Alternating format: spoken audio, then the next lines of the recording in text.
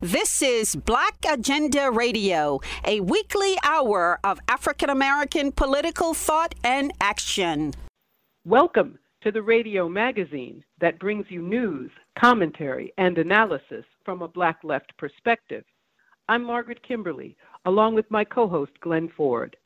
Coming up, Joe Biden made his international presidential debut at the G7 meeting, proclaiming that America is back and meeting the Queen of England.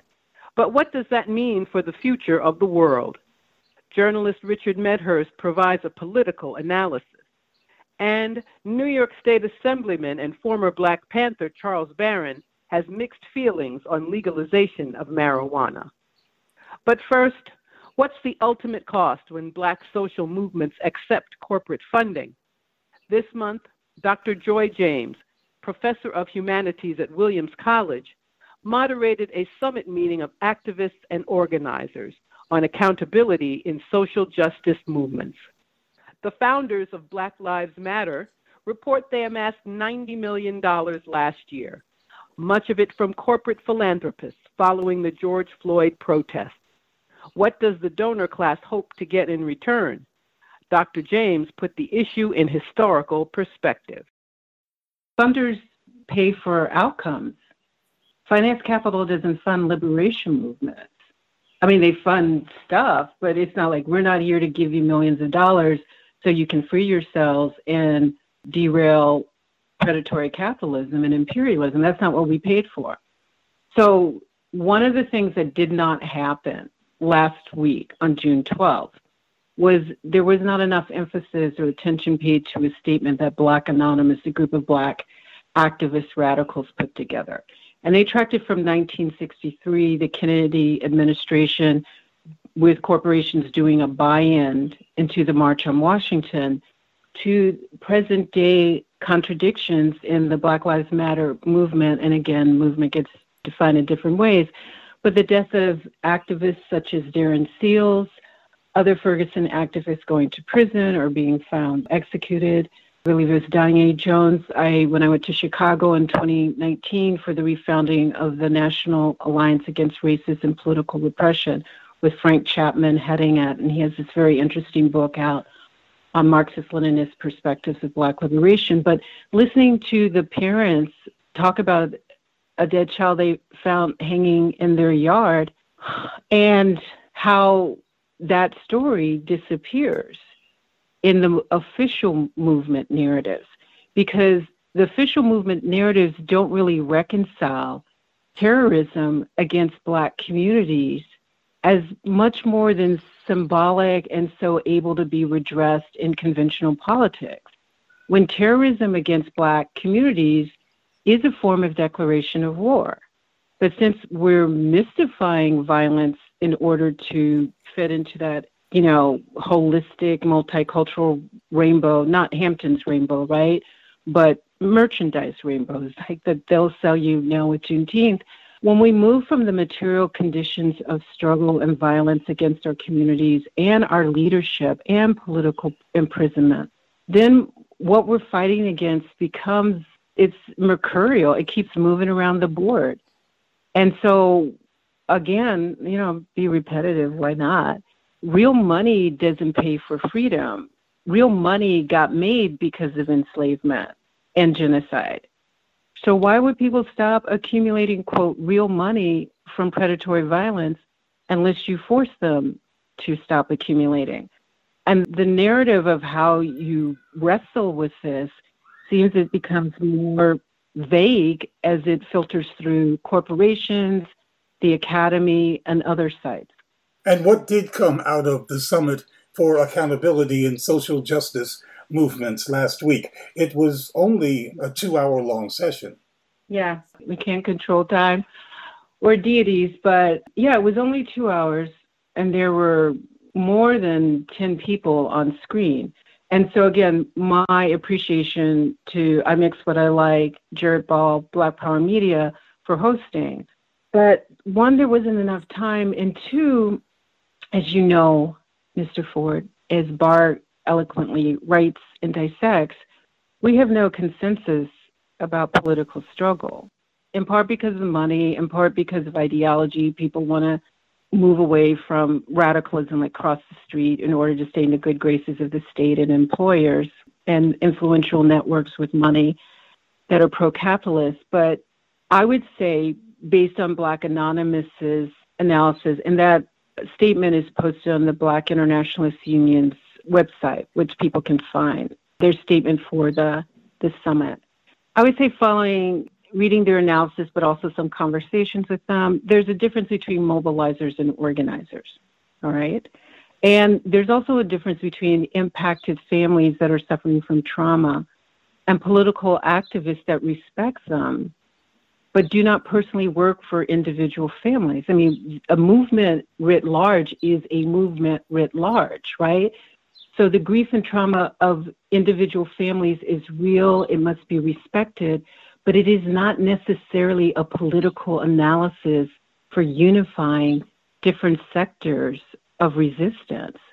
Mobilization will get people into the streets, but then after you're in the streets and you're dealing with predatory police or somebody like Kyle Rittenhouse, like teenage serial killers, once you're in the streets, right, that's not exactly organizing that sustains itself to expand networks and create a security apparatus and deliver material needs. So what can you do in 2 hours? It's a really good question. I mean, you listen, you learn, you see the diversity, you see the disagreements, you see the alignments, and then people decide where to go to from there. I mean, it was intergenerational. There's mothers that I've worked with in Chicago who've lost their children to CPD. Of course, the Chicago police also ran a torture ring for years with impunity. But Chaparral Wells was part of the summit and spoke about organizing. And her approach was not going to be similar to everyone's,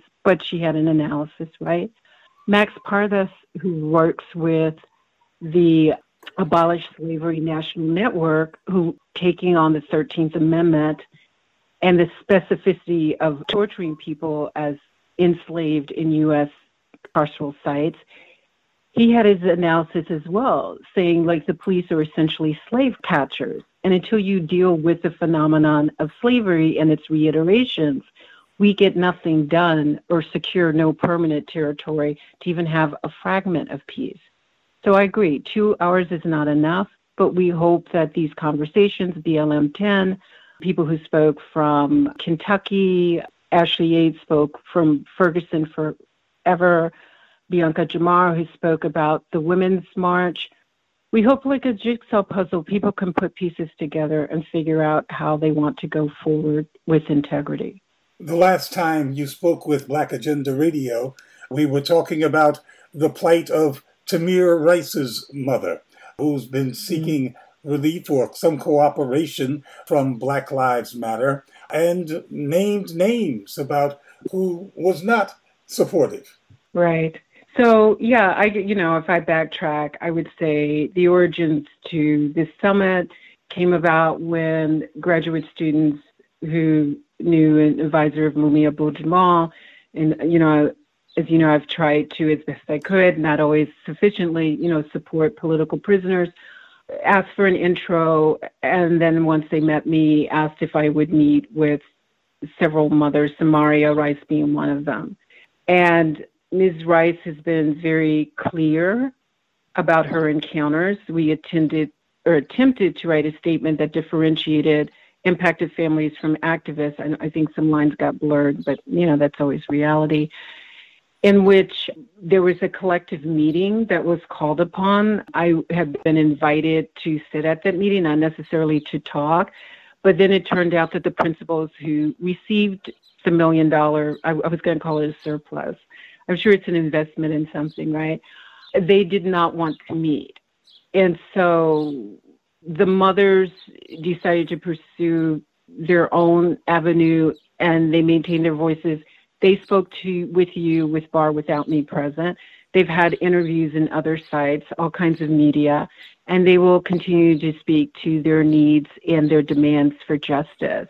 What the rest of us do, right? It is in alignment, but it is not a replication of what the families do. I did mention for like all the 7 minutes or whatever that I was on the summit, because my role has been background role, right? I did mention that a number of the organizers, we too have family members who've been murdered, right? Perhaps people who engage in this kind of work are traumatized. I'd say all Black people are traumatized, but there's the specificity of trauma because you've seen the war close up and the disposability, and you're determined to resist it, not to climb a professional ladder to be actually in a managerial sector. And again, I know everybody needs a job. I've got a job. I have health care. I'm not disputing whether or not we should be employed. I'm just asking if the symbolic registers of some of those jobs is more about placating people's demands for justice and rights rather than delivering upon those demands.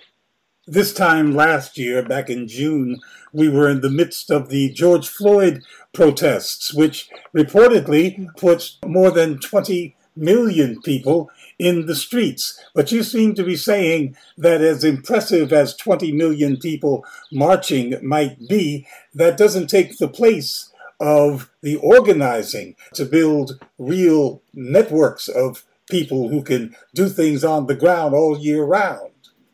I agree. I mean, look, to go back to the Black Anonymous statement for the summit, there were a whole lot of people at the March on Washington, on the Mall, right? And then what? A month later, there's a bombing in a Birmingham church that kills 4 Black girl teen activists. And there are responses. Some people have private funerals. Some people allow King to do the eulogy at their daughter's funeral. And sectors of the Black community just rebel, and they start to burn down Birmingham, which nobody really talks about that much. We always have choices. The issue for me at this point, as you know, I'm getting older. I've been organizing in different capacities for over 30 years, right? The issue for me is the longevity in struggle, but also the clarity about the nature of it, right? We will not be funded into freedom. We will not be managed with a managerial elite or academic allies into freedom. Structurally, that's the money, the academy, right, and the managerial ethos are not pro-liberation, no matter what their sensibilities and goodwill ethics are. Like, this is an imperial, racist state. Empire accumulates through violence. What I've been trying to do with different people in different generations, to the extent that I'm helpful, and of course I'm not always helpful, I am trying to work collectively to clarify with how do we counter violence and also infiltration.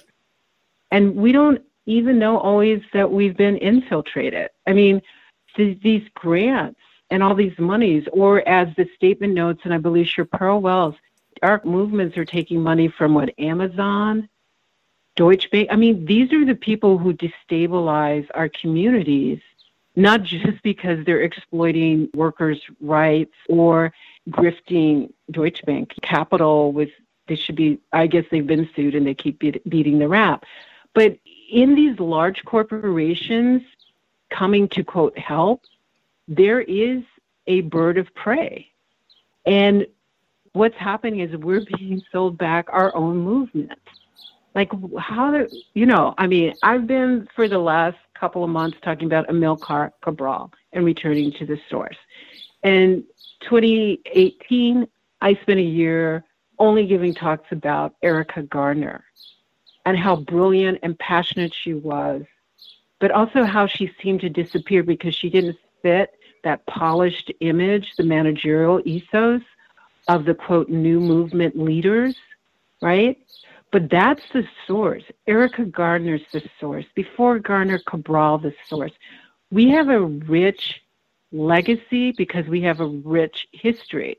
And we can outthink our opposition, but we also need to realize that some of our opposition look like us and they show up with, you know, really nice cars and nice property and really expensive networks because they're useful. Does that mean they don't care about Black people? That's not my judgment call. It only means that structures operate in predatory fashion. And if you can't align with the source of radical, intellectual, spiritual, revolutionary love and commitments, then, people should find another job. There are some sectors of our movement in which there is a long history of criticism and self-criticism. But in the Black public at large, there seems to be lots of opposition to criticism of Black institutions by Black people, as if that should be kept within the Black house.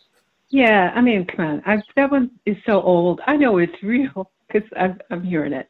But look, that line has been around a long, long time, right?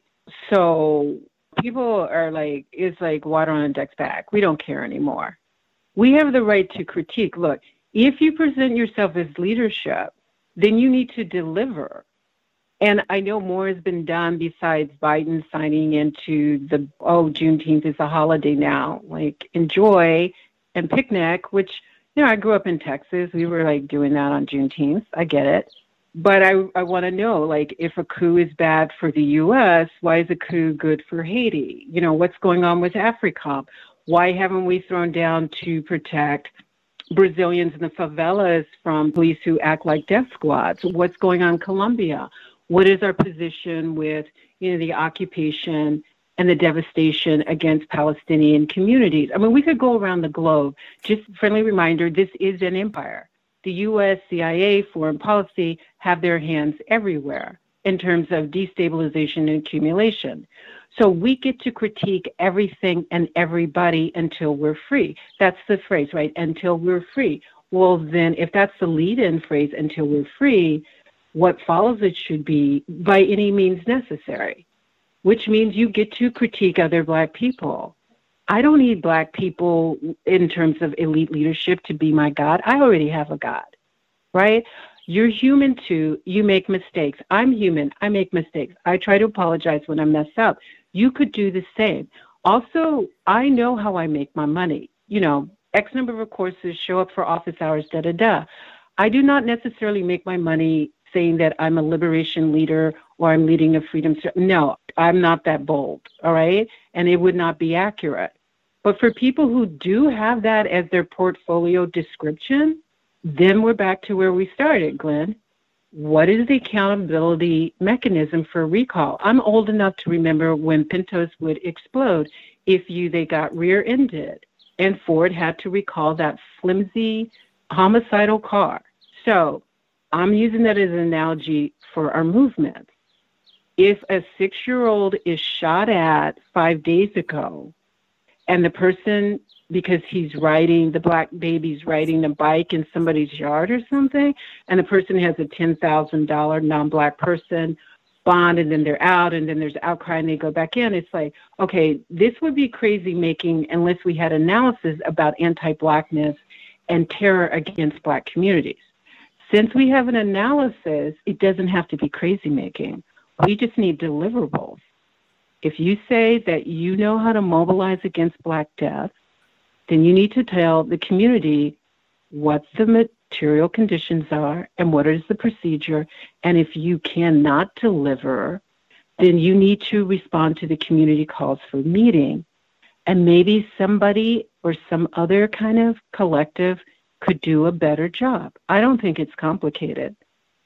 But of course, if you've already got $90 million, you call your own meetings and pack them with people who want a piece of that $90 million. Well, yeah, if you have access to capital like that, you meet with millionaires. You don't meet with moms and dads who live in NYCHA or public housing. But this is what I mean. You can't fault the critics. The critics, the younger ones I don't even do social media. So fortunately, I don't know what they're doing, but I know they're doing stuff. But the critics, right, are in their own way, even when they're snarky, they're prophets. And yes, I was in seminary, sorry if I'm abusing the noun, Right, or the job description, but they're telling the truth to the best of their ability. If their role is kind of like John the Baptist, locusts and honey, don't have a lot of money, but I'm going to call it as I see it, then the people in the big house, yes, and I did reference Malcolm, the people in the big house can't say that they're haters. They're simply truth tellers. And it would be really beautiful, and maybe this is a beauty that's fairly elusive, but it does exist, if we could actually talk this out. What is in the best interest of our communities? Predatory capitalism? No. Then what kind of economic structure? A kind of reparations that divvies up Black people? I mean, what would it mean? My mother was a sharecropper out of Mississippi. My father came from Texas, but I was born in Germany. Am I included in the package? Come on, stop already. International solidarity, right? There's an international repressive assault against our lives, against indigenous lives.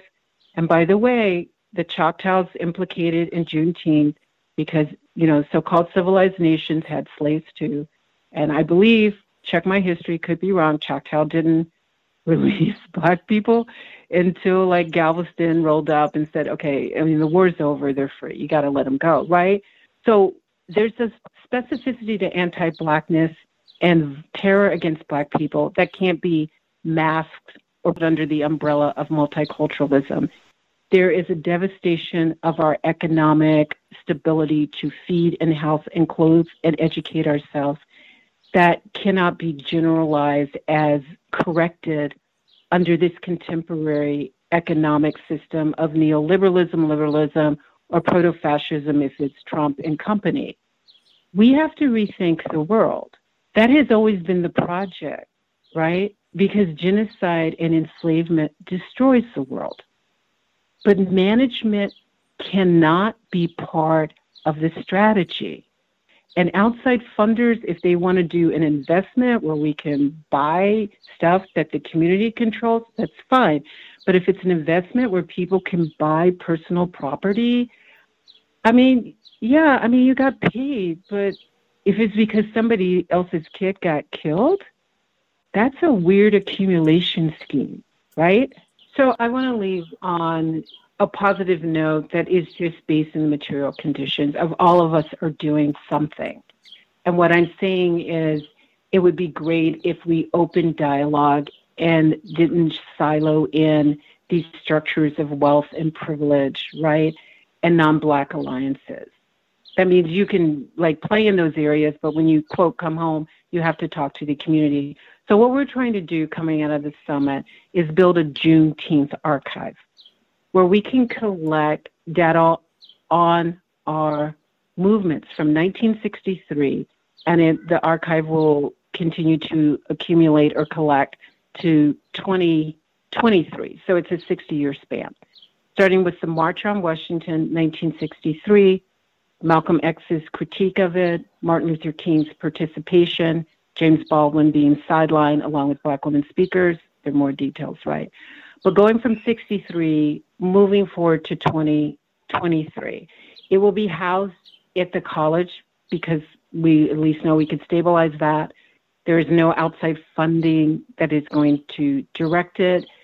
And we will try to the best of our ability to collect the analyses, the critiques, the celebrations, the care, and the determination to moving forward, which we only can do because we have no intent, none of us, to move backwards. And when you say the college, you're talking about the college where you work. Williams College, right. That was Dr. Joy James speaking from Williams College. The G7 nations held their annual meeting this month to much fanfare. A gaggle of European nations plus the U.S., Canada, and Japan consider themselves to be world leaders. But another way of looking at the G7 is a collection of white settler regimes and former and present colonial powers.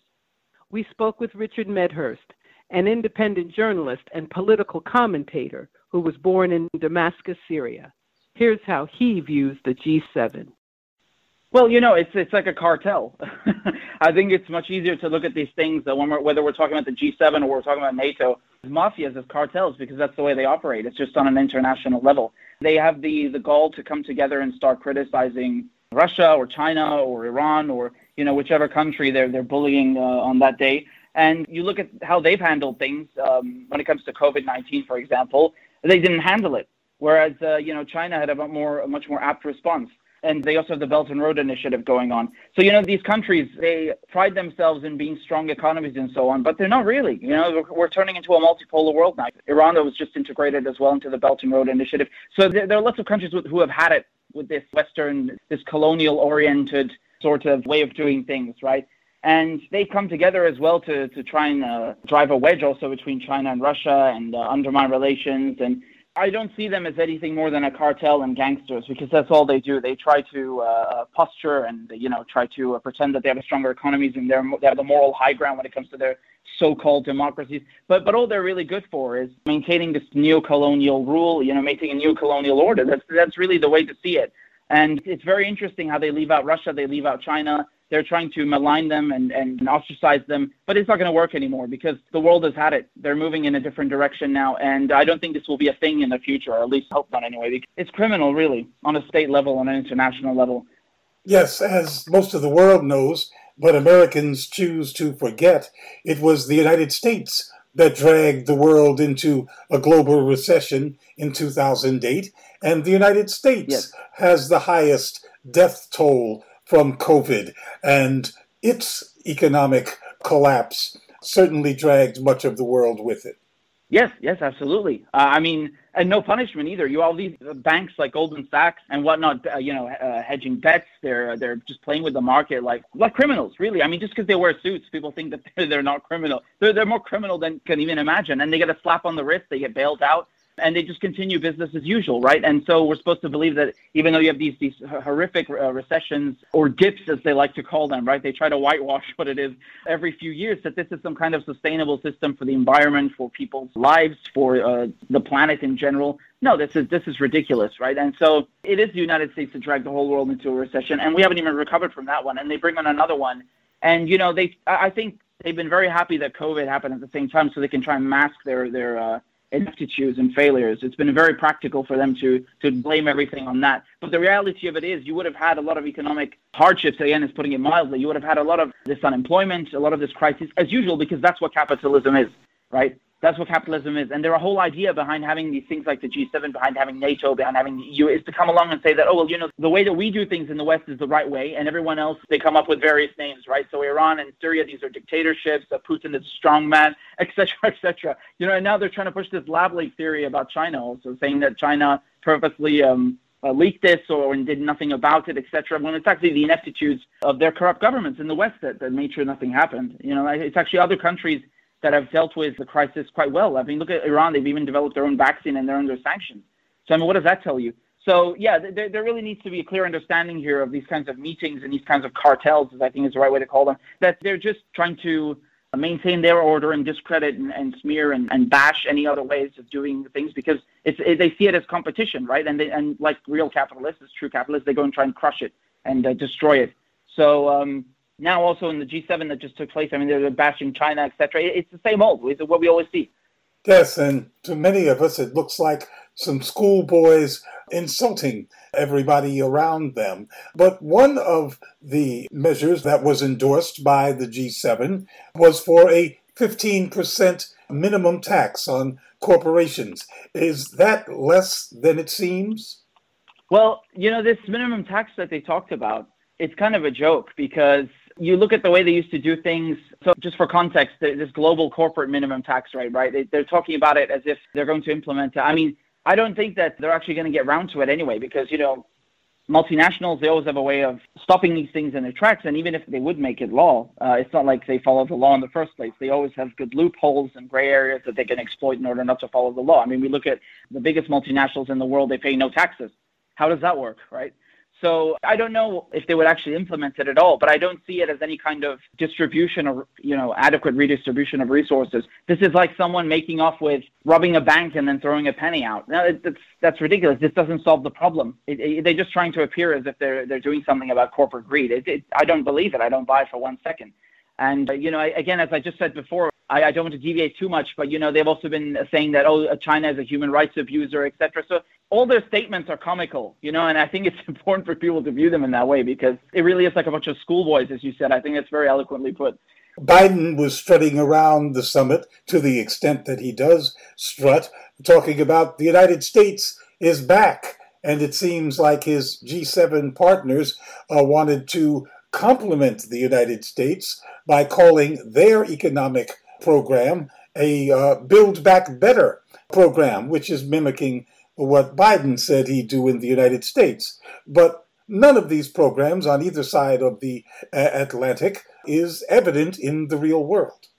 Yes, absolutely not. And it's interesting you bring up that slogan because, as you mentioned, it's been used elsewhere. I've seen, I think, even the Boris Johnson government in the UK using it. It's so preposterous, right? Because it's just like a neoliberal version of Make America Great Again, right? So it's kind of the same vibe. And as you said, there's no evidence of anything actually happening. I mean, just as we were speaking now about this corporate tax rate, I mean, they say they want to do that, but, there are tax havens, there are countries, for example.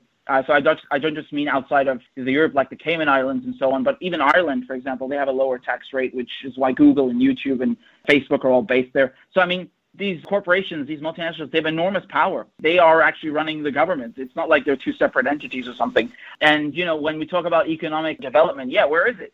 It's just non-existent. It's something that we heard about in the Biden campaign when he was running for president, that he's going to have the biggest jobs program since FDR. And again, you have all these people lauding FDR as if he was some kind of socialist hero, when in fact he had to be, the movements at the time had to threaten him with revolution in order for him to do anything. And then they started them trying to undo everything ever since. And so, in all these countries, I mean, they don't actually offer anything concrete. It's all just decorum and talking, right? The only things that they're really interested in is maintaining the bottom line, the profits of the various complexes that they have, right? So even in Britain, this is not just something exclusive to the U.S., but even in Britain, you also have a weapons industry.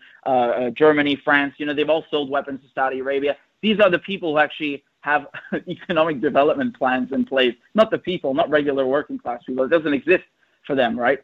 So it's very important to understand who these governments serve and who controls them and who they're bought by, because otherwise people just going to keep falling for this talk. It's just hot air.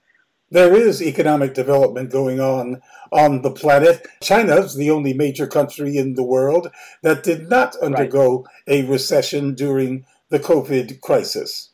Yes, absolutely. And now China, as we were saying before, they dealt with this quite aptly. I mean, they were building hospitals on the fly, right, in 24 hours or something along those lines. Don't quote me on that, but it was very, very rapid, right? Makeshift hospitals and facilities and clinics and drive-through testing. I mean, this is all implemented there months and months and months ahead. And, ironically, I would say that it's not just a question of just ineptitude, it's also corruption that the West did not react in the same manner because, again, look who controls the governments and what the priorities are. The priorities are not public health. It's making money for big pharma, for insurance companies. That's the priority. And so if it's not profitable, there's not going to be any action. I remember Trump's son-in-law, Jared Kushner, he was flying in PPE equipment. There was a shortage of all this protective equipment for nurses, for doctors. You had nurses in New York coming dressed in trash bags, for example, because of the shortage, right? And then they claim that America's the greatest country on earth, and look how they treat their health staff. And equally in the UK, nurses had to pay for their own PPE equipment. It's preposterous.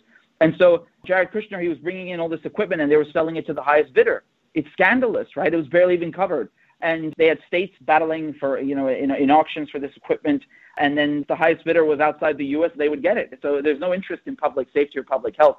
And China handled everything very well, as you said. I find that their whole strategy and philosophy is completely different. I mean, Britain and the American empire, which I see as just an extension of that, it's always been about profits. It's always been about greed. The Chinese, I find at least that they see things, instead of coming and just killing people and occupying their land and colonizing them and stealing their resources, they favor doing a mutual cooperation, something based on mutual respect, right? And because their system is successful and it's based on mutual respect, that it's taking root, right? We just saw Iran sign a 25-year partnership with the Chinese just a few weeks ago, integrating them into the Belt and Road Initiative. They're afraid of this, right? They see this as competition. And the Chinese, for example, this is why Trump was banning Huawei products, because they want the American big Silicon Valley. They want Silicon Valley to dominate the big tech market. They want their enterprises just to monopolize everything, right? And they cannot tolerate any kind of competition, whether it's ideological, whether it's economic. It just doesn't work. And so they go and they come up with smears and so on. And the fact of the matter is that they aren't even capable of handling the things that they claim to be the best in, whether it's democracy, where is the democracy? Whether it's economic development, where is the economic development, right? So it's really it's high time that people take a look at how other countries do things and understand that the world is not just, unipolar, and it's not just the West that knows how to do things and that this white man knows best mentality. No, this is wrong, and it's very colonial, I found. One way to describe the G7 countries is to call them an amalgam of the historical and current colonial powers of the world, all getting together every year, plotting. And these powers also claimed this time around that they're going to somehow get 1 billion doses of anti-COVID vaccine. This happens after having hoarded among them about 75% of the world's supply, and thereby allowing a number of mutant strains of COVID to propagate, which now threaten these very same G7 countries. Yes, it's quite comical that they say this now. I mean, if they had actually wanted to do this before to help other countries, they could have. And I do think the relationship itself is quite colonial, right? I don't think anyone ever stops and asks, why are there poorer countries that need help in the first place? What impeded their economic development to the point that they need help? They can't even maintain a public health infrastructure. It's very important to ask these questions, right? When you have countries like Britain, when you have countries like France, like the Dutch, the Americans coming and stealing and enslaving and pillaging for centuries, then you end up in the current situation where you have countries that are developed and others that are developing, or as they put it, right, in their own words. And no one asks why we have this imbalance. And this idea that they're going to come and help, it would be better if they had not ruined these countries in the first place, then we wouldn't need help from them, would we? Right? This is something that people miss a lot. And speaking of vaccines and hoarding them, the Israelis, they inoculated Jewish settlers first.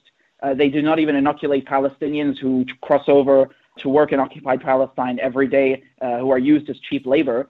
And they made sure that they had, you saw this in the media, they were lauded for having the highest inoculation rate, that they're number one in the world. Yeah, but they were not counting the Palestinians who live under occupation there. So, of course, if you look at those figures that have been twisted and altered and doctored, then, of course, they're the first. If you remove the truth that there is a medical apartheid and occupation. And so, of course, no one said anything about that. As a matter of fact, they were given money, right? So during these various relief packages, as they call them, that were passed, you had millions and millions given to Israel during the pandemic, right? When, as a matter of fact, Americans didn't have enough vaccines or PPE or, unemployment or anything, any kind of social safety net, and no healthcare, just to begin with, right? There's tens of millions who have no healthcare, but they find the time to give Israel money and continue their occupation in this medical apartheid. And actually, speaking of donating vaccines, I've also seen that Israel saying they will give Palestinians 1 million doses, but without telling everyone that they're expired. Right, so I think it's astonishing, as you mentioned, that they allow these various strains to develop and then pretend that they've come to save the day, when in fact the situation would not exist had there not been centuries of colonialism and neo-colonialism, as this relationship still extends to this day through their various institutions, right, through the World Bank, the IMF, their sanctions, their military occupation. So people have to ask themselves why we have this imbalance to begin with. There was a lot of talk among these rich nations about growing their economies in a greener manner. But the United States, with the biggest economy of the G7, hasn't made much of any progress in that direction. Yes, once again, Glenn, it's really hard for me to hear all these statements that they make and these so-called commitments and plans and not find it extremely comical and sad at the same time, because they talk about investing in green energy, and they talk about developing their economies in a green manner. Yeah, but what does that mean? They never offer anything concrete. The corporations, that the fossil fuel industry, for example, they have such a hold on all of these countries and their governments that this just makes it practically impossible. I mean, just look at Joe Biden and Kamala Harris. When they were running for the Democratic nomination, they said we'll ban fracking, and then as soon as they get the nomination, they were so outraged that people accused them of wanting to ban fracking on the Republican side, that they specifically came out and said, no, We never said we're going to ban fracking, right? So they cater to the fossil fuel industry their whole lives. The U.S. military has 900 military bases across the planet. It's the biggest polluter on the planet. So, they could start by not giving, what is it now? I think it's $740 billion. Biden just proposed the largest U.S. military budget in modern history, $740 billion. How is that, first of all, got anything to do with economic development? And how is that helping the planet? It's just so bad. It's really bad, the level of corruption that is present in the United States, in the United Kingdom. I don't see these governments ever doing anything to protect the environment or anything green, as they say, because they're completely beholden and owned by people who have diametrically opposed interests. So it's just talk, unfortunately. Well, Mr. Medhurst, what has come out of this G7 meeting that is of substance such that the world should care?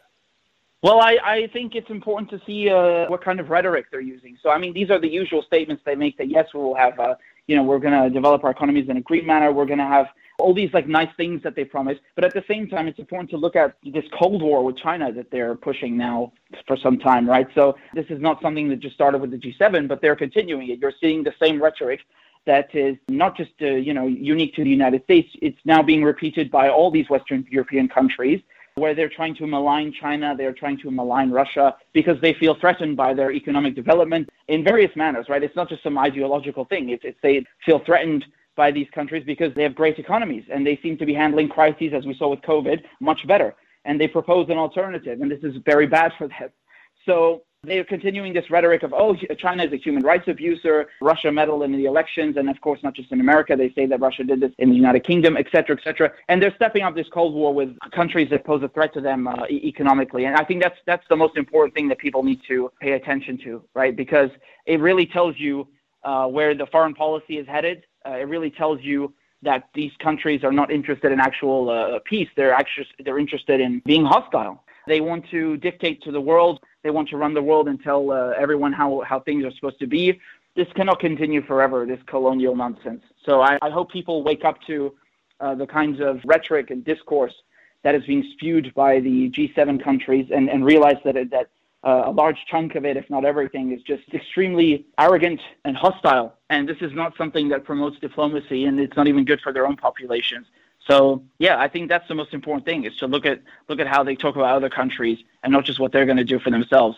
I think the last point I raised is perhaps, again, something that people should watch out for, because, it's not something we're just going to see at the G7. We're seeing this in general, where the propaganda apparatus, meaning the mainstream media in the West, whether it's in the United States or the UK, they have this 24/7 campaign of trying to smear and attack other countries like Russia, like China, like Iran, like Syria, who do not toe the Western line, right? So if you do not comply with their cartel, if you step out of line from what they want, right, meaning their NATO interests and so on, well, then, they're going to start ramping up the propaganda. And this is very bad, because it's conditioning the world constantly every day into believing this stuff, right? It's the manufacturing consent. And I think it's very dangerous, because I find it also fundamentally racist. There's kind of this mentality that these people who are not white, who don't live here, who are on the other side of the planet, they don't know how to run their countries, they're corrupt, they're evil, et cetera, et cetera. I find it fundamentally very racist, and I find it extremely colonial, and I think this is very damaging, and it rots people's brains.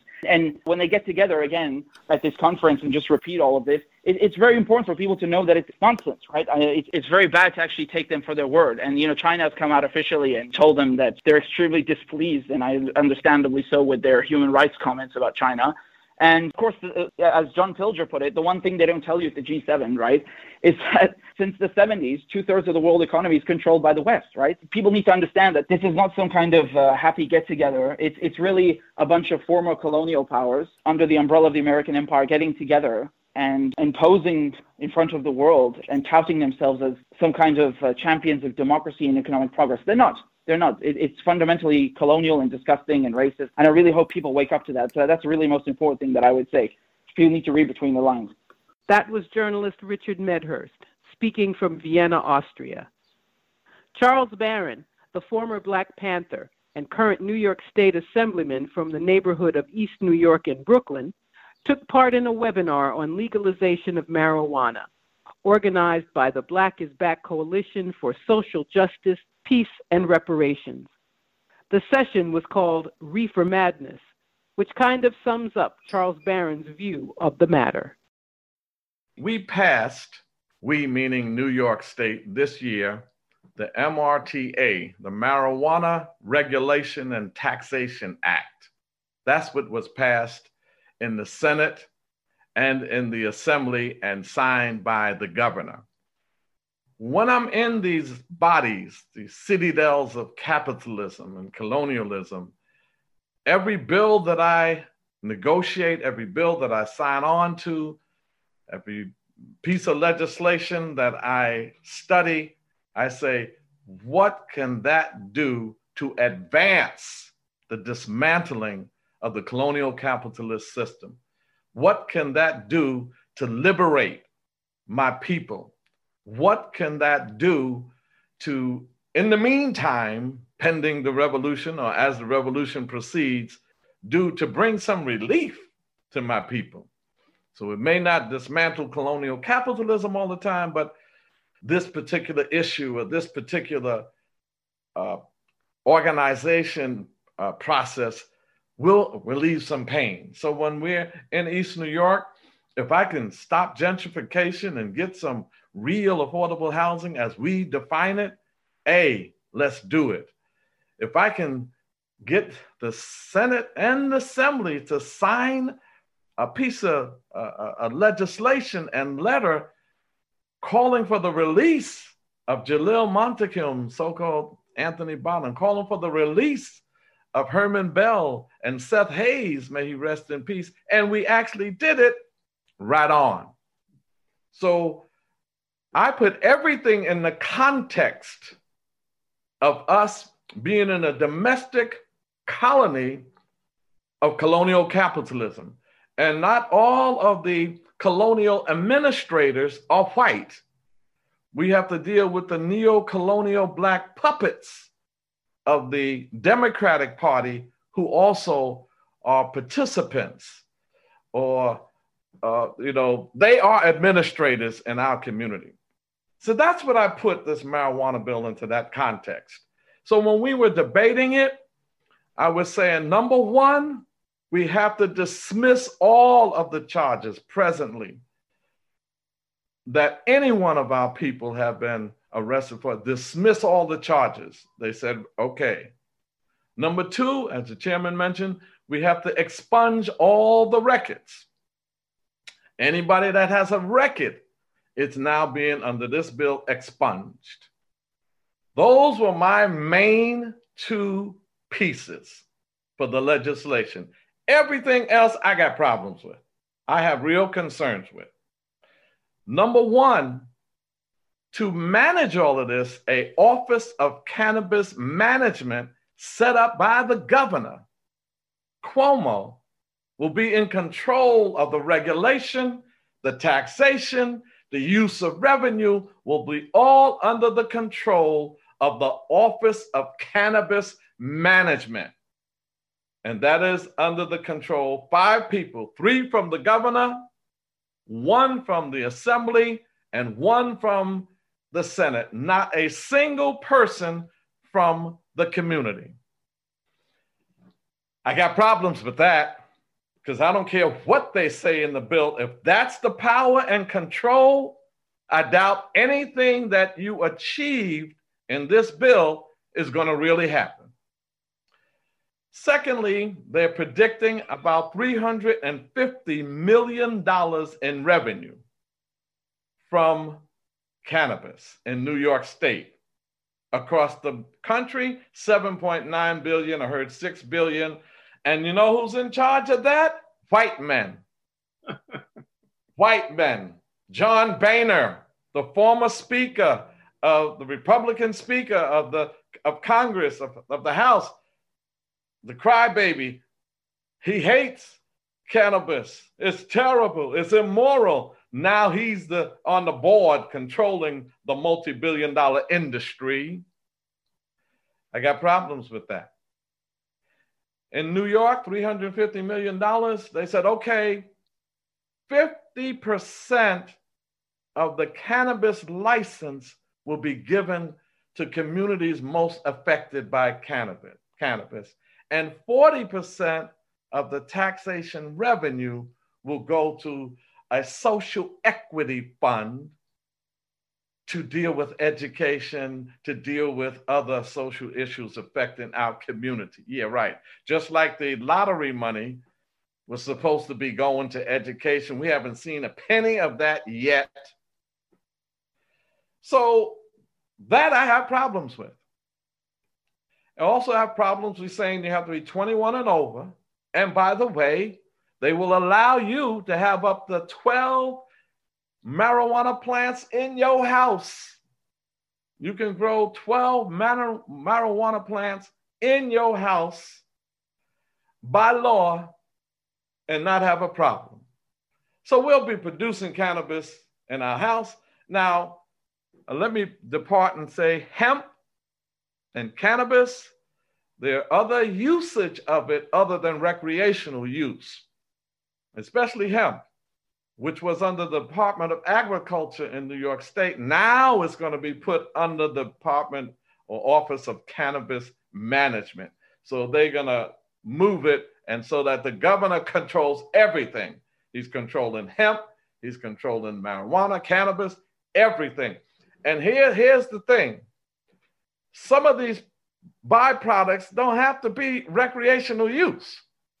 There are other things like clothing, food, legitimate food, not edible, marijuana for getting high. And the THC count, we better pay close attention to that. That's what gets you high.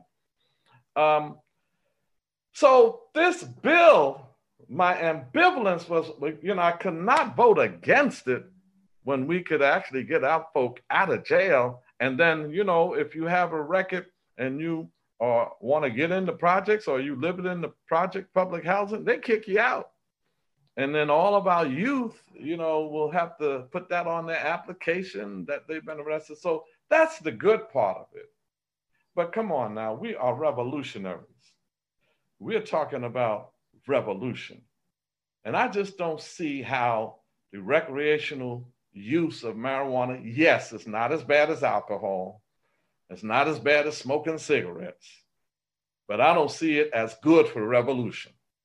I don't see it as something that's good for advancing this generation, the revolution. I'm trying to make it happen in my lifetime. They say you got to pass the baton on and maybe the next generation will do it. I'm trying to see it now before I depart here. And I just don't see how you getting into the cannabis business, you getting one of those licenses to make it edible or smokable with however you're going to deal it to our people. I just don't see how that advances the revolution. And secondly, I also think there's going to be a real problem. You think these brothers and sisters that are dealing it now, the underground market, they're going to stop and say, let me go get a cannabis license and let them tax my product? That ain't happening. So we're going to have major contradictions there. And I don't know how to resolve that. And then although it's for 21-year-olds and older, 14, 15, 16-year-olds, they're smoking it. And then, in all due fairness to some who don't smoke it, the contact high, everybody is going to be high. Between the contact, you get that now when it's not legalized. So I think it's a real concern that we need to look at and not jump on, okay, we can use this revenue for education and we can use it. At what cost? At what cost? Yes, it'll be good for education. Yes, it'll be good for health and all of that other stuff. But anytime the white male colonial capitalist is for something, it can't be good for us. And they'll make sure that they control all of this. So I'm hoping, and I'm launching my little individual campaign if necessary around East New York. Yes, it's legal. Good, you can't go to jail, but don't smoke it no more. Good, you can't go to jail. Don't open up a store and try to deal it to our people. Let's take the benefit of not going to jail for it, and let's get into vegan diets. Let's get into some carrot juice or something.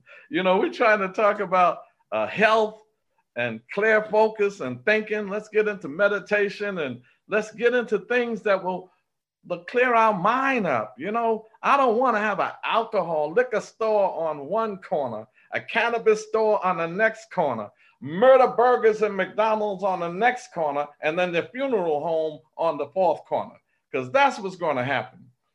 You've been listening to the Black Agenda Report on the Progressive Radio Network. Information for liberation.